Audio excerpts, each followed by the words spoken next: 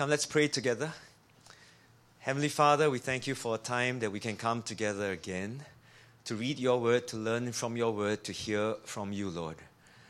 Lord Jesus, we declare your name once more. There's no other name that's higher than your name. You are the King of Kings and you are the Lord of Lords. Will you reveal yourself afresh to all of us this evening? Holy Spirit, will you speak to all of us so that we can learn and that we can respond appropriately. And so we bless you, Lord. In Jesus' name we pray. Amen. Matthew chapter 8, verses 28 to 34. If you have been journeying with us, you now know that we are in a second group of miracles, of power demonstration of the kingdom. After the teaching on the Sermon on the Mount, Jesus comes down and he begins to demonstrate the authority he has as the king. Not only that, he brings his disciples on the way and he trains them. And that's what discipling is all about. It's not done in a classroom. It is also done along the road. And they are watching him and they are learning along the way. Jesus has already dealt with sickness and disease. The last time we came, we heard that, or we read that he dealt with the winds and the waves. And tonight's teaching, we find that he now deals with demons. Now, what can we learn from this account that we will read in a while? Interestingly, there are quite a few lessons we can learn from demons. And I'm serious about that. I was very tempted to entitle this message, Learning from Demons. I thought there might have been more people wanting to come, how to learn from demons. But then again, it might just offend quite a few people. So I thought, okay, better stay safe a little bit. And so we entitled it, What Demons Know. So let's read the passage and very quickly to get into what we can learn from this account. Matthew chapter 8, reading from verse 28.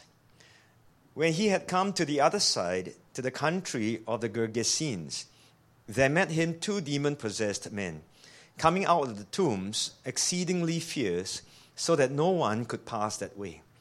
And suddenly they cried out, saying, What have we to do with you, Jesus, you Son of God?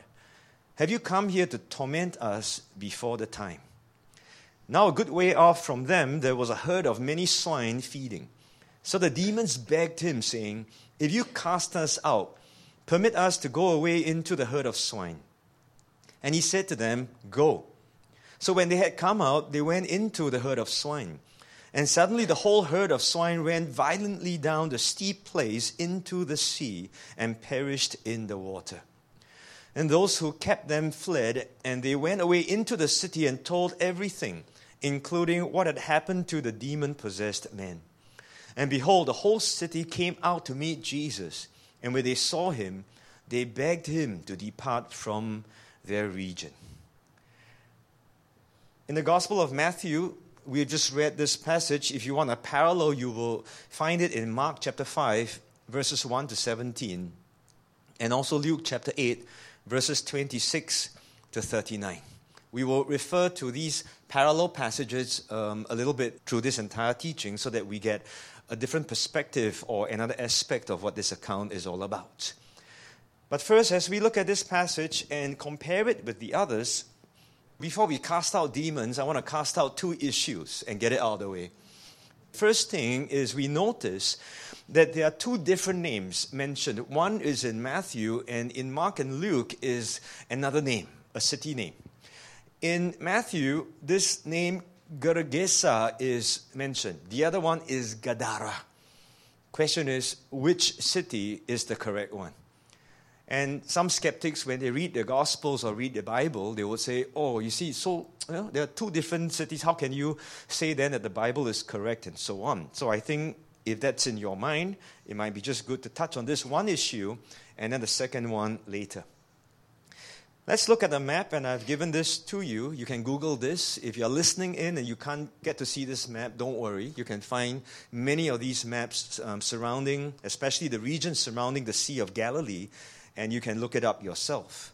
Gergesa is mentioned by Matthew, and if you look into the Old Testament in the Septuagint, you'll also find this name Gergesa described in terms of its people. Remember, God says to Abraham that you are going to go into this land. There will be the Jebusites, the Perizzites, and all the sites. And one of the sites would be the Gergesites. And very likely, it could refer to the people in this region. Not only in Genesis you find it in Deuteronomy. Later on, even in the book of Joshua. You do a search, you'll find the Gergesites down there. So very likely, these were the people in this area of Gergesa. Now, the other name is Gadara, and that's mentioned by Mark and Luke.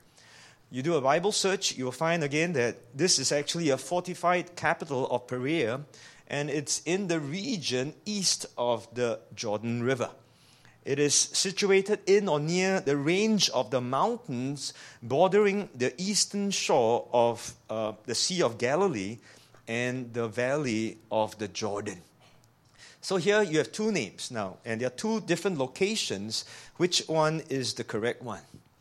I believe Matthew or Mark's objective was really just to identify the region that we're talking about. In other words, it's not referring to the place in Israel at that point, not Judea, but the region that is across, and they call it the Decapolis. That's a Gentile area with a very, very large Jewish population.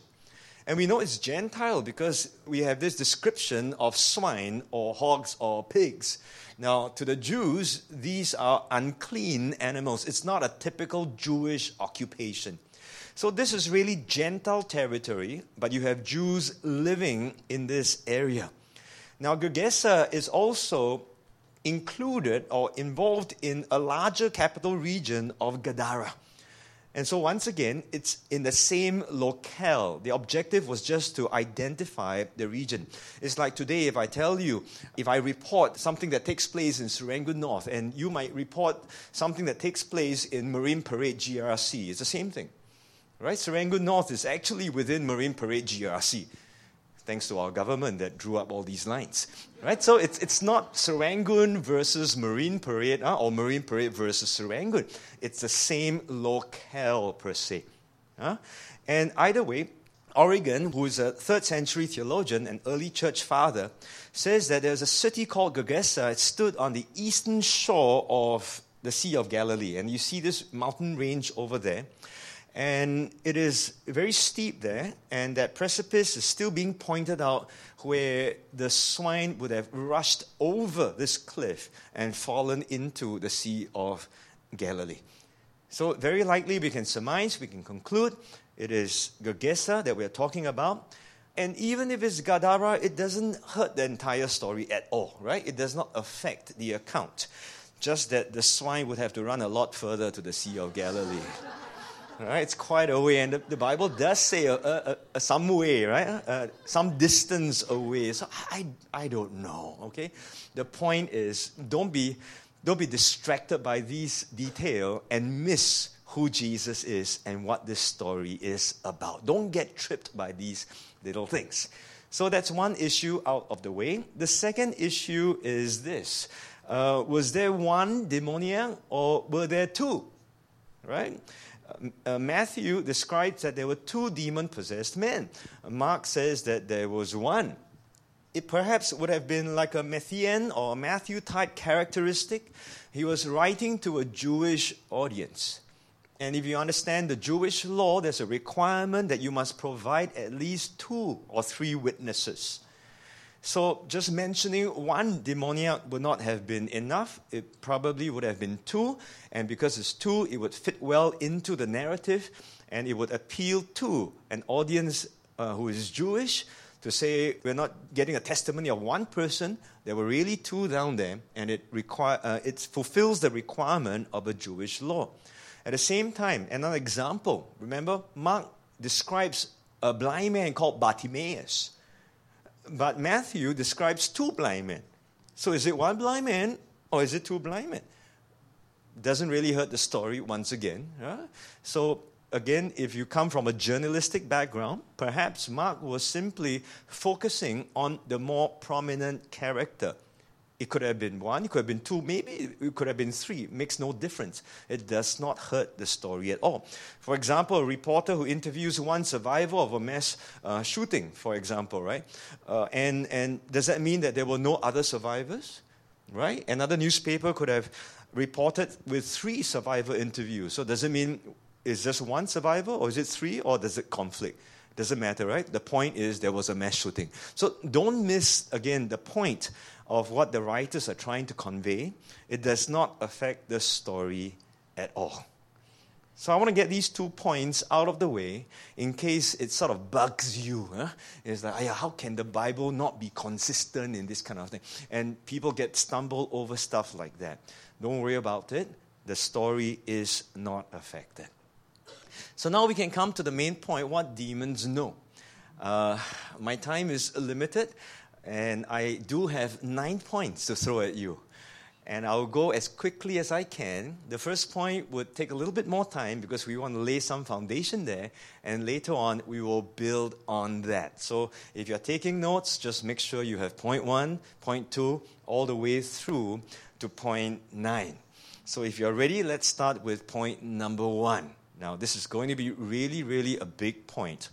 Number 1, demons are real. Say amen. Do you believe? Demons are real. The Bible says so. We've just read this. Demons are real. I just want to make this point because today people doubt it. People are questioning it. We are living in a rather secular environment. We are living in a rather scientific age that sometimes may not be able to, inverted commas, prove demonic activity as we would understand it. Some would read this and say, they are just fables, they are tales. We watch all the movies and about demons, and not that I watch the movies about demons, by the way. There are so many movies, I should rephrase that.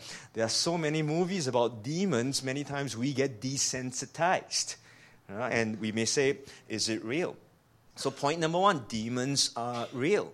The spiritual realm is real. If you believe in God, you have to know that there are demons. Let's look at this word demon possession. Demon possession is has already been broadly mentioned by Matthew in chapter 4:24 and 8:16. He broadly just says that Jesus cast out demons from people who were demon possessed. This is the very first account where we get details. We actually find out a little bit more about what would have happened in a case of demon casting out of people who are possessed. The word to be demonized is really a transliteration directly from the Greek. And the term simply means to be under the power or to be under the influence of a demon. That's all it means, literally. So when we use the word demon possessed, sometimes the word possess gives us a wrong connotation of what possession really is. It just means that this person is under the power, a very strong power of this demon. The word demon in English is derived from the Greek daimon. Now, ladies, I'm sorry, it sounds like diamond. And so maybe diamonds are demonic. Sorry to disappoint you there. Guys, you can now heave a big sigh of relief. Daimon, D-A-I-M-O-N. And we have the English word demon. Now, interestingly, the word daimon is just translated gods.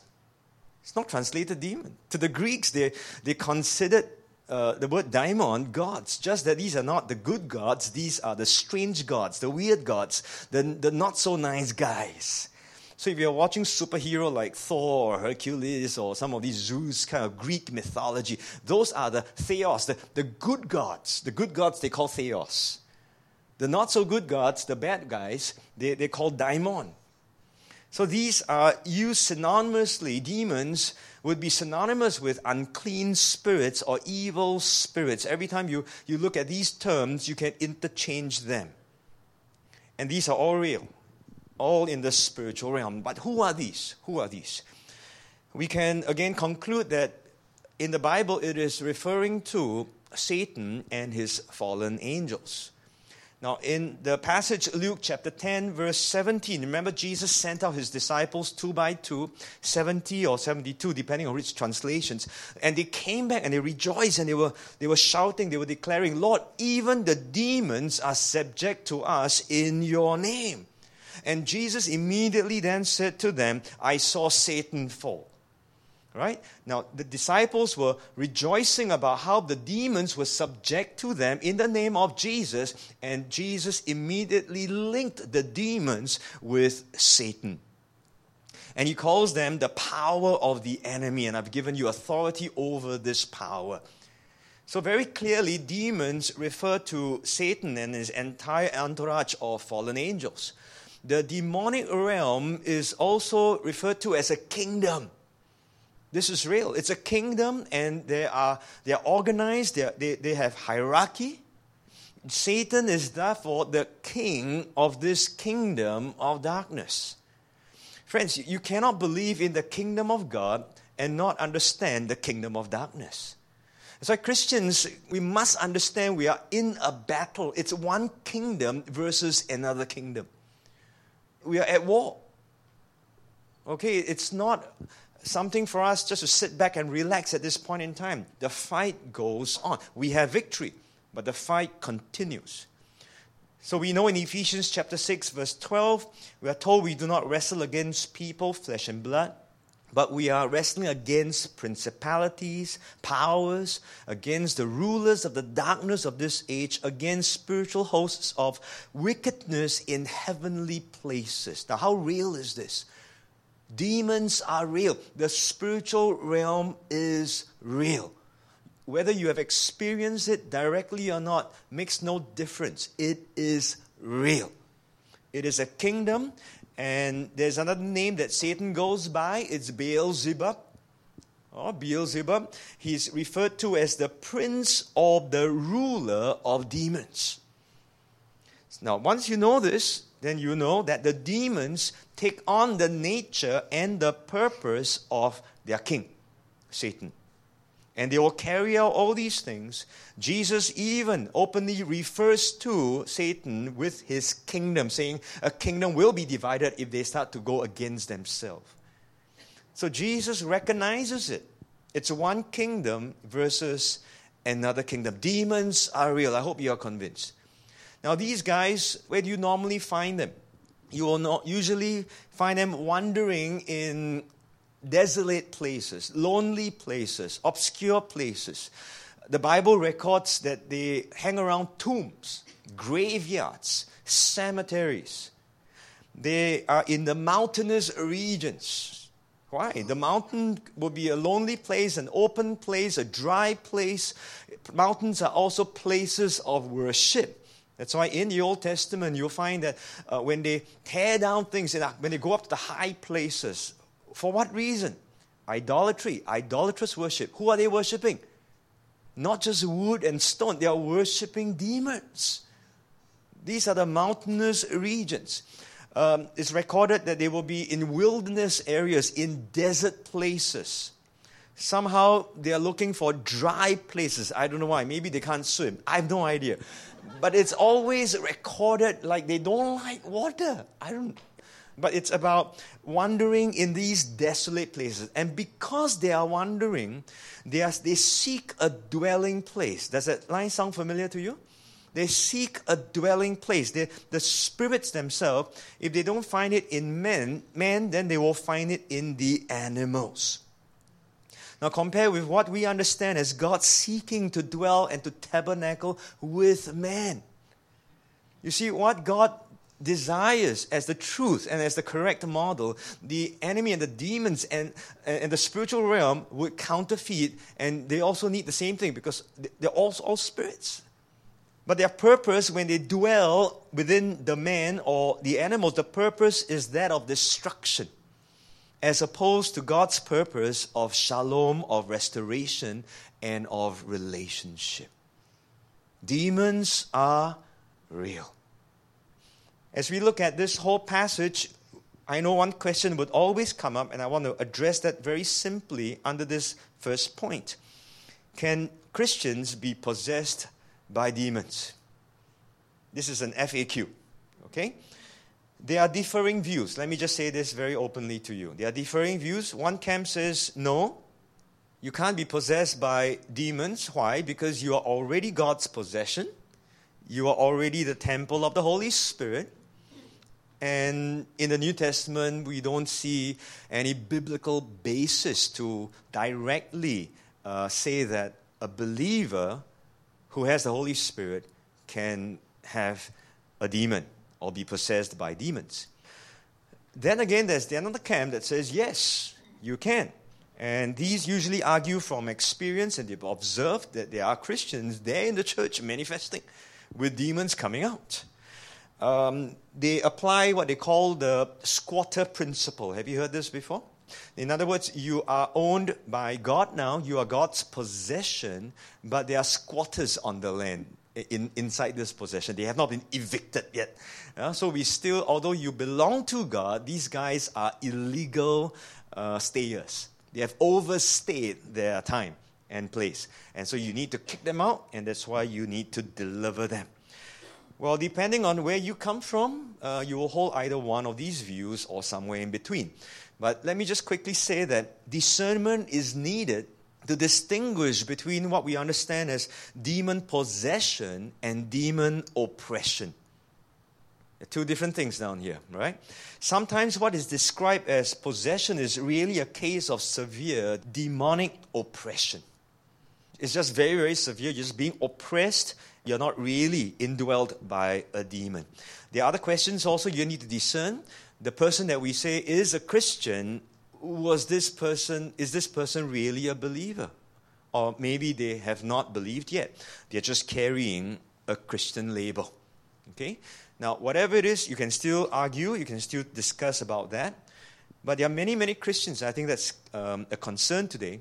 They presume nothing will happen to them, or they are clueless about the dangers of the spiritual realm. So my point to you here is that demons are real, but there are many Christians who are taking things for granted because they think nothing is going to happen to them. Now, what do then? Then they persist in sin.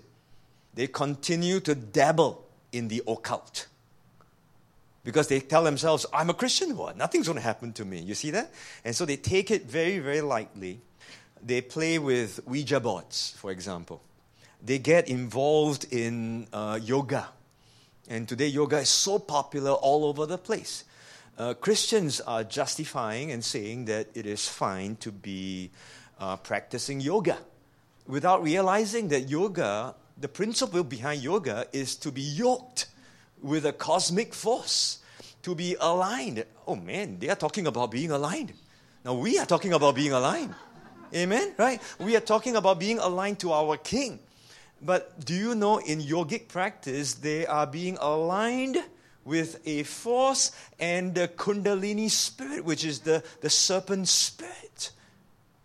And some Christians will say, oh no, I don't practice it. I just do the exercises. Can I tell you, we have experienced where we have seen someone saying that. And the person, as we minister, moves and like a snake sitting on that chair while we are talking to this person. Christian, how do you explain that? You see this? So don't play. Huh? Okay, they consult mediums. They're consulting fortune tellers and so on. So there are new age practices. Today in the schools, they are practicing mindfulness. In the companies, if you're very stressed, your boss could, because of human resource, trying to help you to be unstressed or de-stressed, they may bring in mindfulness practices. Now, do you know all those things are steeped in other religious beliefs? Does a Christian do it? You see, you need to know what the spiritual realm is all about. And so when you do these things, you open up a very big door. And some of you listening in may be wondering, oh, but the person involved that I know is involved, but he's okay, what? But she's okay. Look, the enemy does not play fair. He doesn't attack everyone, right? If he attacks everyone, then you have a case study. But if he picks some to whack and some not to whack, then you are confused. You don't know which one works and which one doesn't happen. And so you think everything is okay. Now, Paul warned the church in Corinth, flee from idolatry. Why? It's not the wooden figure. It's the demon behind the wooden figure. Flee idolatry. If you're idolatrous about money, it's not the money, it's the spirit behind the money. Do you understand that the spiritual realm is real? He says, I don't want you to have fellowship with demons. Can, man? I thought we Christians, what? Nothing will happen to us, what?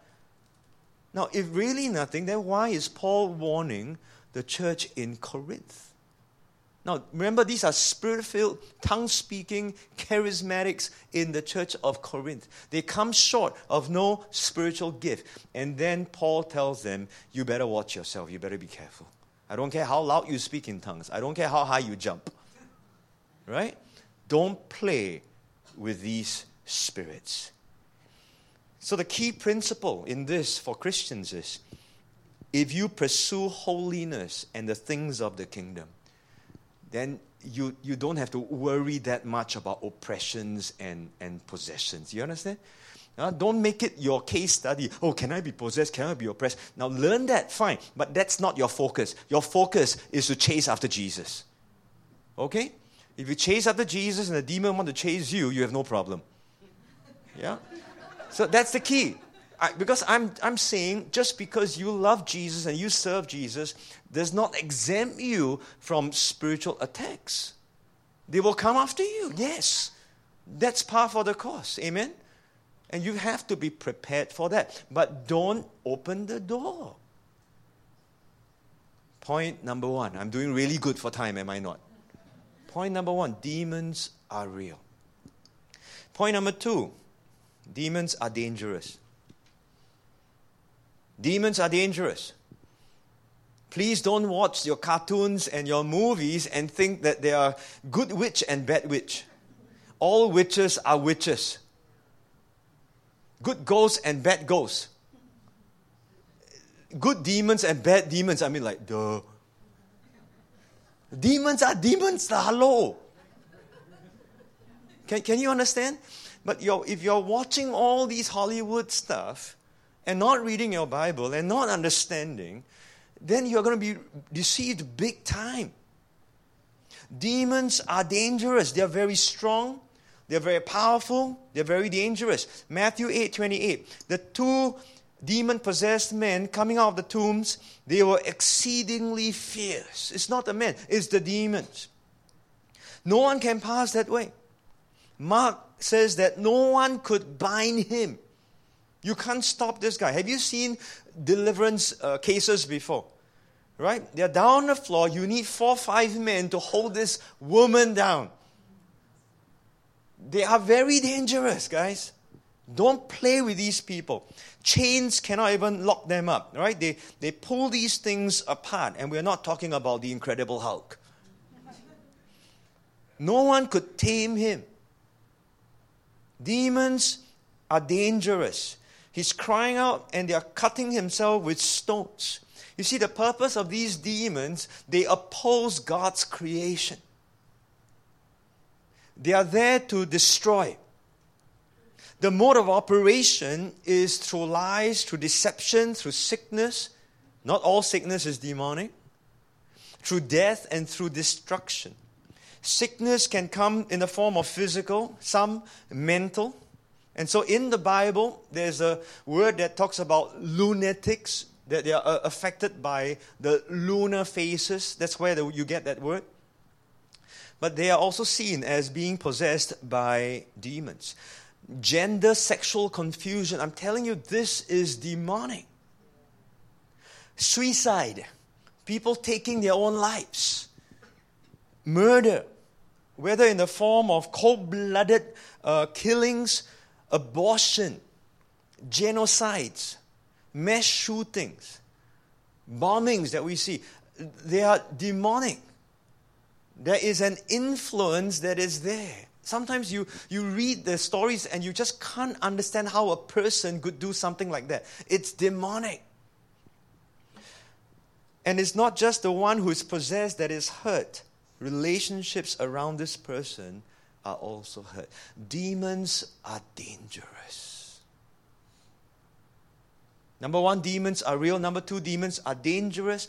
After knowing all these things, doesn't it make you wonder why Christians want to have anything to do with Halloween? Does it make you wonder? Why they want to dress up as demons, witches, ghosts, bloody things? Why would Christians love to go and watch horror movies and come out and say, "Oh, you're so scary"? Why do we want to look at all these things? It boggles me. Do you understand? And they think, no lah, nothing lah, it's just a show. We are being desensitized. This is what I'm saying. Demons are real and demons are dangerous. Point number 3, demons know Jesus. Say hallelujah. Demons know Jesus. The demons were able to identify Jesus. The moment they come out, they saw him, and it says, "You, Jesus of Nazareth."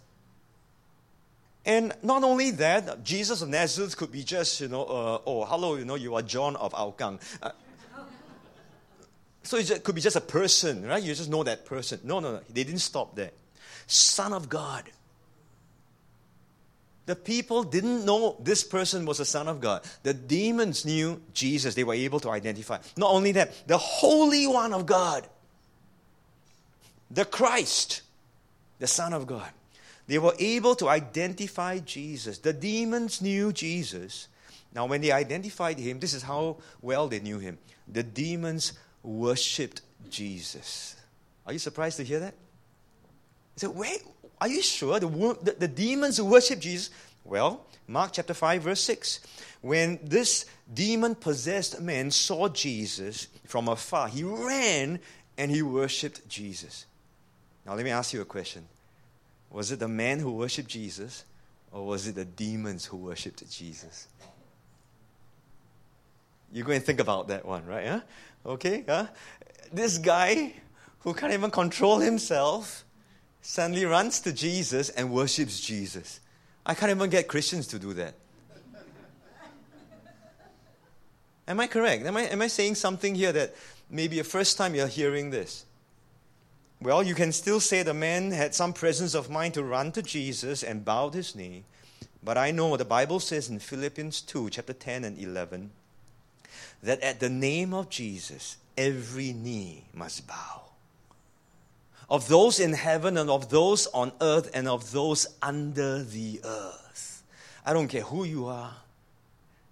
I don't care where you come from. Every tongue will confess Jesus is Lord. And even demons must bow and worship him whether willingly or not. See, the demons know Jesus. They worship. They just have to fall prostrate because there's nothing else they can do. And the demons begged. They must know something, man, guys. You look at it. They begged. And they asked Jesus, "If you cast us out," and look at the Greek tense. It's a first-class conditional tense, which means it's not if you cast us out. They were really saying, when you cast us out. It's not an if. They knew, I'm going to get kicked out already, When you cast us out, would you permit us to go? They knew that they were going to be kicked out, and they know something very clearly. They have no say in the matter. And so they requested. You know how desperate they were? In Mark chapter 5, verse 7, this guy, actually 1,000 of them, because he was called Legion, remember? Right? This guy, maybe the one out of the entire legion, said, "I implore you, Jesus, by God." They appealed to God to tell Jesus not to torment me. Because they know that if they get tormented, it's going to be a big time problem for them. They know Jesus. They were that desperate. Demons know Jesus. I have a question for us. Do we? Demons know Jesus. Do we? And they're on the wrong side, man. But we are on the right side, I know. But do we really know the Jesus we worship? Do we know our King for who he really is, or are we playing games? This is the King of Kings. He is the Lord of Lords. We say we worship him. And how do we do that? Point number 4, demons have faith. Praise the Lord. James chapter 2, verses 19. You believe that there is one God, you do well. Even the demons believe. So you think you have faith? The demons also have faith. So it's one thing to know, it's another thing to believe. And these guys believe that what God says He will do to them, He will do. And that's why they tremble. They take God at His word. And my question for us again is, do we? We say we believe in Jesus, right? Now, James was using this one phrase almost sarcastically to tell the believers, say, hello, you say you believe, huh? I'm not seeing anything come out of your belief. At least the demons, when they say they believe, they know how to shake in their pants. They know something that we don't fully understand. It's one thing to believe, it's another to respond rightly after what we say that we believe. How do we respond? The demons know if I get tormented, it's bad news, man. And God is going to torment me. Now, we Christians read the Bible and we don't heed any warning. We love the blessings, but the warnings we don't underline. We love the blessings and we post these on Instagram and Facebook, but the warnings are not so nice. Not politically correct. Upset people. So do we believe or don't we believe? Or we just ignore the tough parts? See, something is there that we can learn from the demons. The demons have faith. And if we say we have faith, how do we then respond? Point number 5, demons are obedient. Surprise, surprise. Have you heard a message like this before? Demons are obedient. This sounds really crazy. But if Jesus asks something, these guys have to answer. What's your name? Legion. I mean, demons are there to lie, right? How do you know they're telling the truth? But at the name of Jesus, hello, tell me your name. Legion. I mean, you just can't run away from it. I better obey.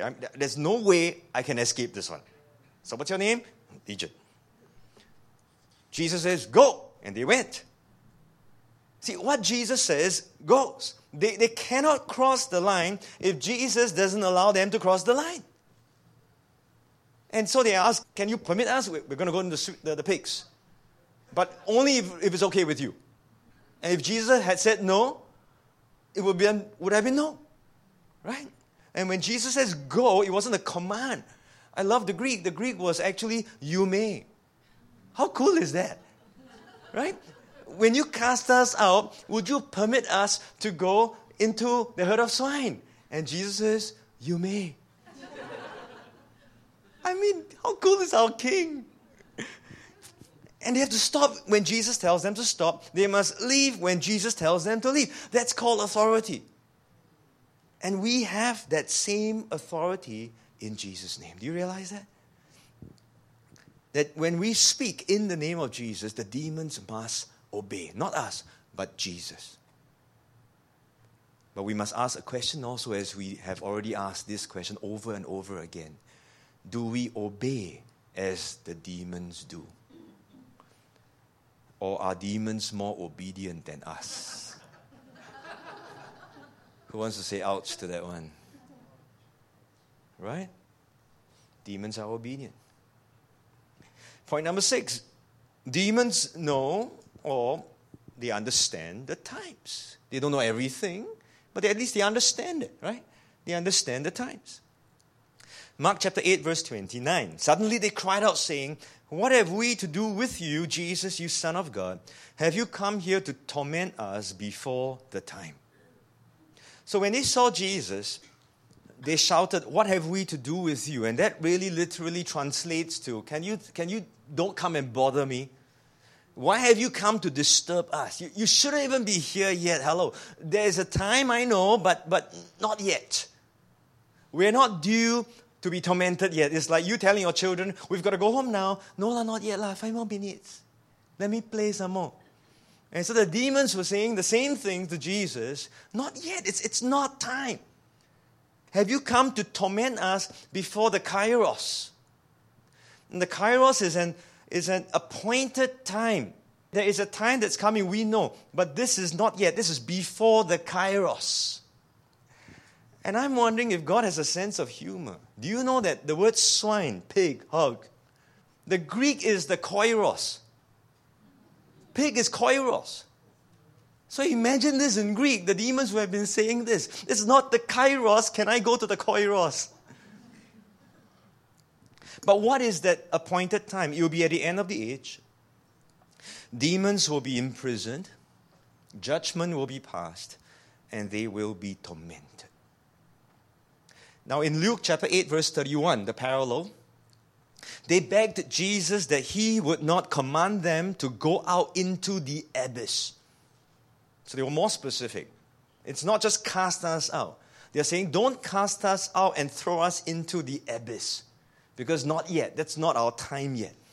The abyss is an abode for the dead. It's like a holding place for the dead.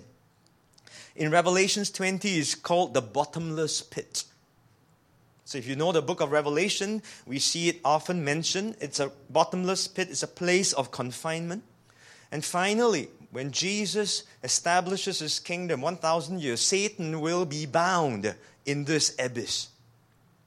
But after 1,000 years, it's not permanent. He will be released from this place. So the abyss is different from the judgment time, which is the lake of fire. That's a different place. So there's a lake of fire and brimstone. And Jesus preaches about this in Matthew 25, verse 41. He says that there will be an everlasting fire prepared for the devil and his angels. These are the guys. So the demons know that it's going to be a time up. So when you look at this point, that they understand the times, we learn something from them about where the kingdom has arrived.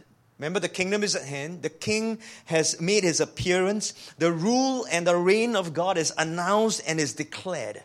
And men, they are invited to accept this king so that they can be saved into his kingdom. At the same time, demons are given notice. Notice served already. King has come already. Okay? So the kingdom has come, and yet not fully, not yet. Because the time is not the kairos. It's not yet still. Demonic activity continues. It's not ended yet. The time is not yet. Demons can be cast out, but they are not necessarily bound yet. You can argue with me on that one, yeah? Demons are cast out, but they are not destroyed yet. So although they went into the swine, into the pigs ran over the cliff, the pigs drowned. We are not certain whether the demons drowned with the pigs.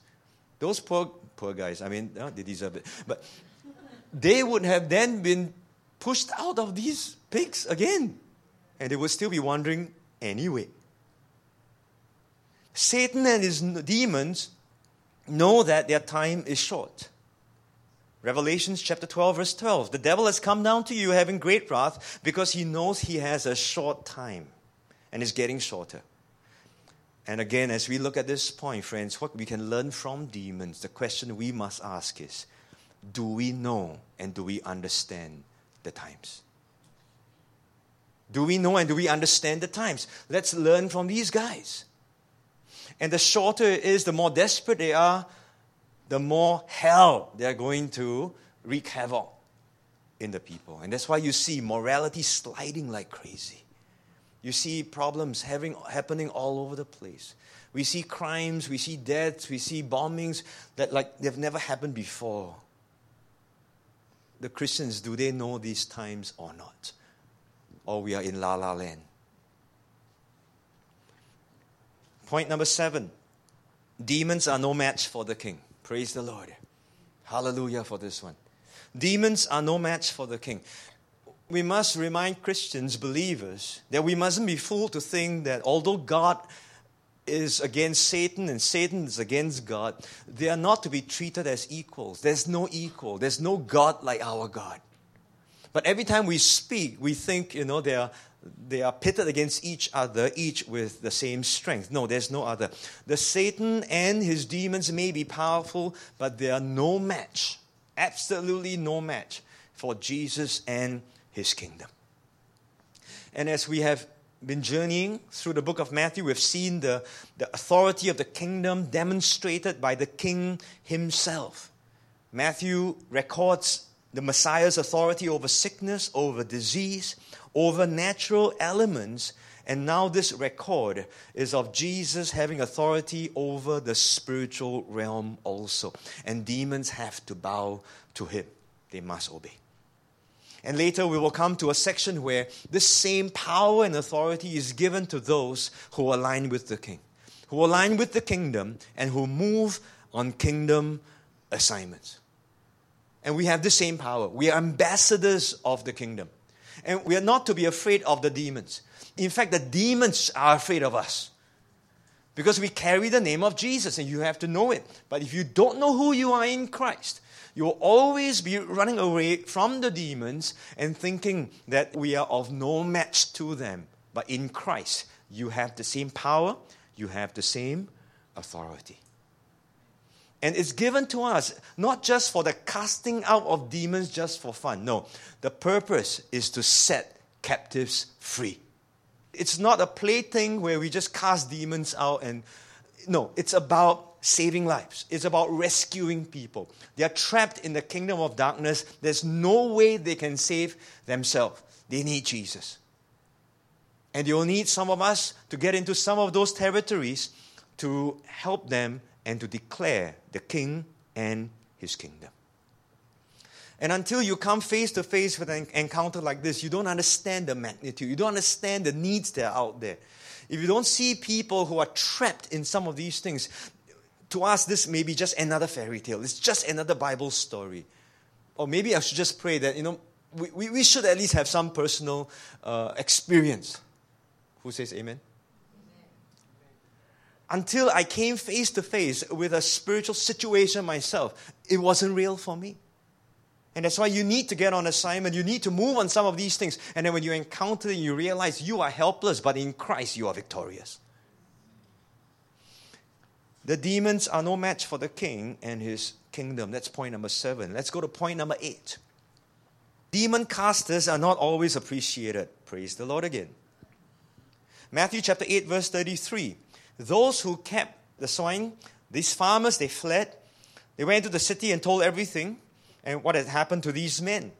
They all came out to Jesus, and when they saw him, they said, please go away. You would have thought they would be excited. We've just saved these 2 guys. Oh, now they don't have to live amongst the tombs anymore. They can wear some clothes. No. Jesus, go home. Mind your own business. We were doing good before you came to our town. Now, I put on some creative imagination, sanctified of course. I realized why they were so upset. The pig farmers lost their business. And they cannot claim insurance because it was literally an act of God. They lost their business. Overnight, they don't know what to do already. So they're very unhappy. It's like, Jesus, please, okay, you've caused me enough trouble. I've lost everything. Now, not only them, 2,000 pigs. The entire city and the region lost their pork supply. Price of pork chops and bak kwa went up. I mean, you know what happens with durian, right? Can you imagine with the pigs? The animal activists protested the death of pigs. How can you be so unkind to animals? Who cares about those 2 who are living in the tombs? Forget about them. Those 2,000 pigs that died, oh dear, we've got to give them a proper burial. You see, you're looking at all kinds of other things other than what is important. It didn't matter that the 2 lives were set free. Is this the only account in the Bible? No. You read the book of Acts in Philippi, Paul delivers a slave girl from a spirit of divination. Their masters were upset because they used this girl for fortune telling to make money. Now you deliver this lady and she's okay now. She can't help anyone anything. They've lost their business. Paul and Silas arrested and they were flogged. In the city of Ephesus, Acts chapter 19, many people believe in Jesus. But what happened? The worship of Diana, the big temple of Diana, was affected. This guy called Demetrius, he rallies the silversmith guild or the union. And to say, look, because of this Jesus, guys, no one is buying idols now. What are we going to do with all these things? So they protested against Paul and his entire team. In Matthew chapter 12, verse 24, the Pharisees, the spiritual religious authorities, the establishment, you would think that they would be thrilled to bits. They called Jesus Beelzebub. They're not happy with him. Because suddenly everyone was looking at Jesus and no longer coming to them for the things. And maybe they lost some church members. So religious establishments, they don't want to understand miracles, deliverances. They just want to keep their status quo. And the point is this: not everyone appreciates the good news of the kingdom. This is almost crazy for us to understand, right? Or even for us to mention. But not everyone appreciates the good news of the kingdom because they are happy to remain as they are. They don't want Jesus to rock the boat. And so if they ran Jesus out of town, do you think they might run you out of town? Demon casters are not always appreciated. But you do what you need to do because we are ambassadors of Jesus Christ and His kingdom. Point number 9. Praise the Lord, we got to point 9. From demonized to deputized. The ex-demoniac or the next demoniacs, they received their kingdom assignments. Now this is recorded not in Matthew, it's recorded in Luke. Luke chapter 8 verse 38. Now the man from whom the demons had departed begged him that he might be with him. But Jesus sent him away, saying, return to your own house, tell what great things God has done for you. And he went his way and proclaimed throughout the whole city what great things Jesus had done for him. And I look at this passage over and over again, and truly, this guy, he expressed a desire to follow Jesus. How wonderful would that be, right? But Jesus sends him away. And I believe there's a time to follow, to learn, and to sit at His feet. And I think maybe Jesus would want to send some of us away. Right? He's not rejecting this guy. Huh? He's just saying, look, you don't have to follow me. You were once demonized, now you are deputized. Now, I've got to get out of this place because they don't want me here. But you are part of this place, so I'm leaving you in charge now. Well, how's that for a kingdom assignment, man? It's big time, right? From demonized to deputized. And we say, wait, hang on. No training, what's the curriculum? Don't you think he needs to go through some Bible school, some school of ministry, and then later on, go through this? No, Jesus said, you go home and you tell what great things God has done for you. He goes out, he tells not what great things God has done, what great things Jesus has done. God and Jesus say. Right? What has Jesus done for you? What has Jesus done for you? No need to go to Bible school. That's enough. What has Jesus done for you? You're deputized. We can close in prayer now. This guy got sent back to his area of operation. Where? Your own house. Wait. I want to go this, I want to do this, I don't know where. Your own house. There are at least 2 households. If we say 1 demoniac, 1 household. 2 demoniacs, 2 households. Start with the small things. Be faithful where God places you. Tell of what good things and great things God has done for you. But he didn't stay in his own house. He proclaimed throughout the whole city. That's how crazy and how radical he became. Possible challenge and opposition? Definitely so. The region just chased Jesus out. His family may not accept him or them. Maybe they're the next one to be persecuted. The Bible doesn't record this. We don't know. The point is, if God has done something great for you, you are ready to be deputized. You're in charge now. That region is given over to you. So 9 points, my friends. What demons know. Have we learned something from demons? Quite a lot of lessons that we have learned from these guys, right? So we've got to say thank you to them at least. Now, they're there for a purpose. What the enemy intended for evil, God can turn it around for good. And so we learn from them. So let's summarize. Jesus is the King of Kings. He has all power, all authority. Physical, spiritual, natural, supernatural. We have the same power and authority in the name of Jesus. Demons are defeated enemies. We do not have to be afraid of them at all. Don't give the devil and his demons so much credit. Many times we want to blame the demons or the devil to say, oh, it's their fault, it is this and that. My advice for us is always, would we focus and see where our weakness might be, where our shortcomings might be, where we may have been misaligned, and come back to the Lord for Him to help us by His grace. You see, many times the demons don't even have to do anything. They don't have to lift a finger because we are already not walking right with God. All they need to do is to play upon those weaknesses. Just throw in a few more things. Just encourage you in that way and you continue to be misaligned. And that's all. They don't even have to oppress you. So don't give them so much credit. They're defeated.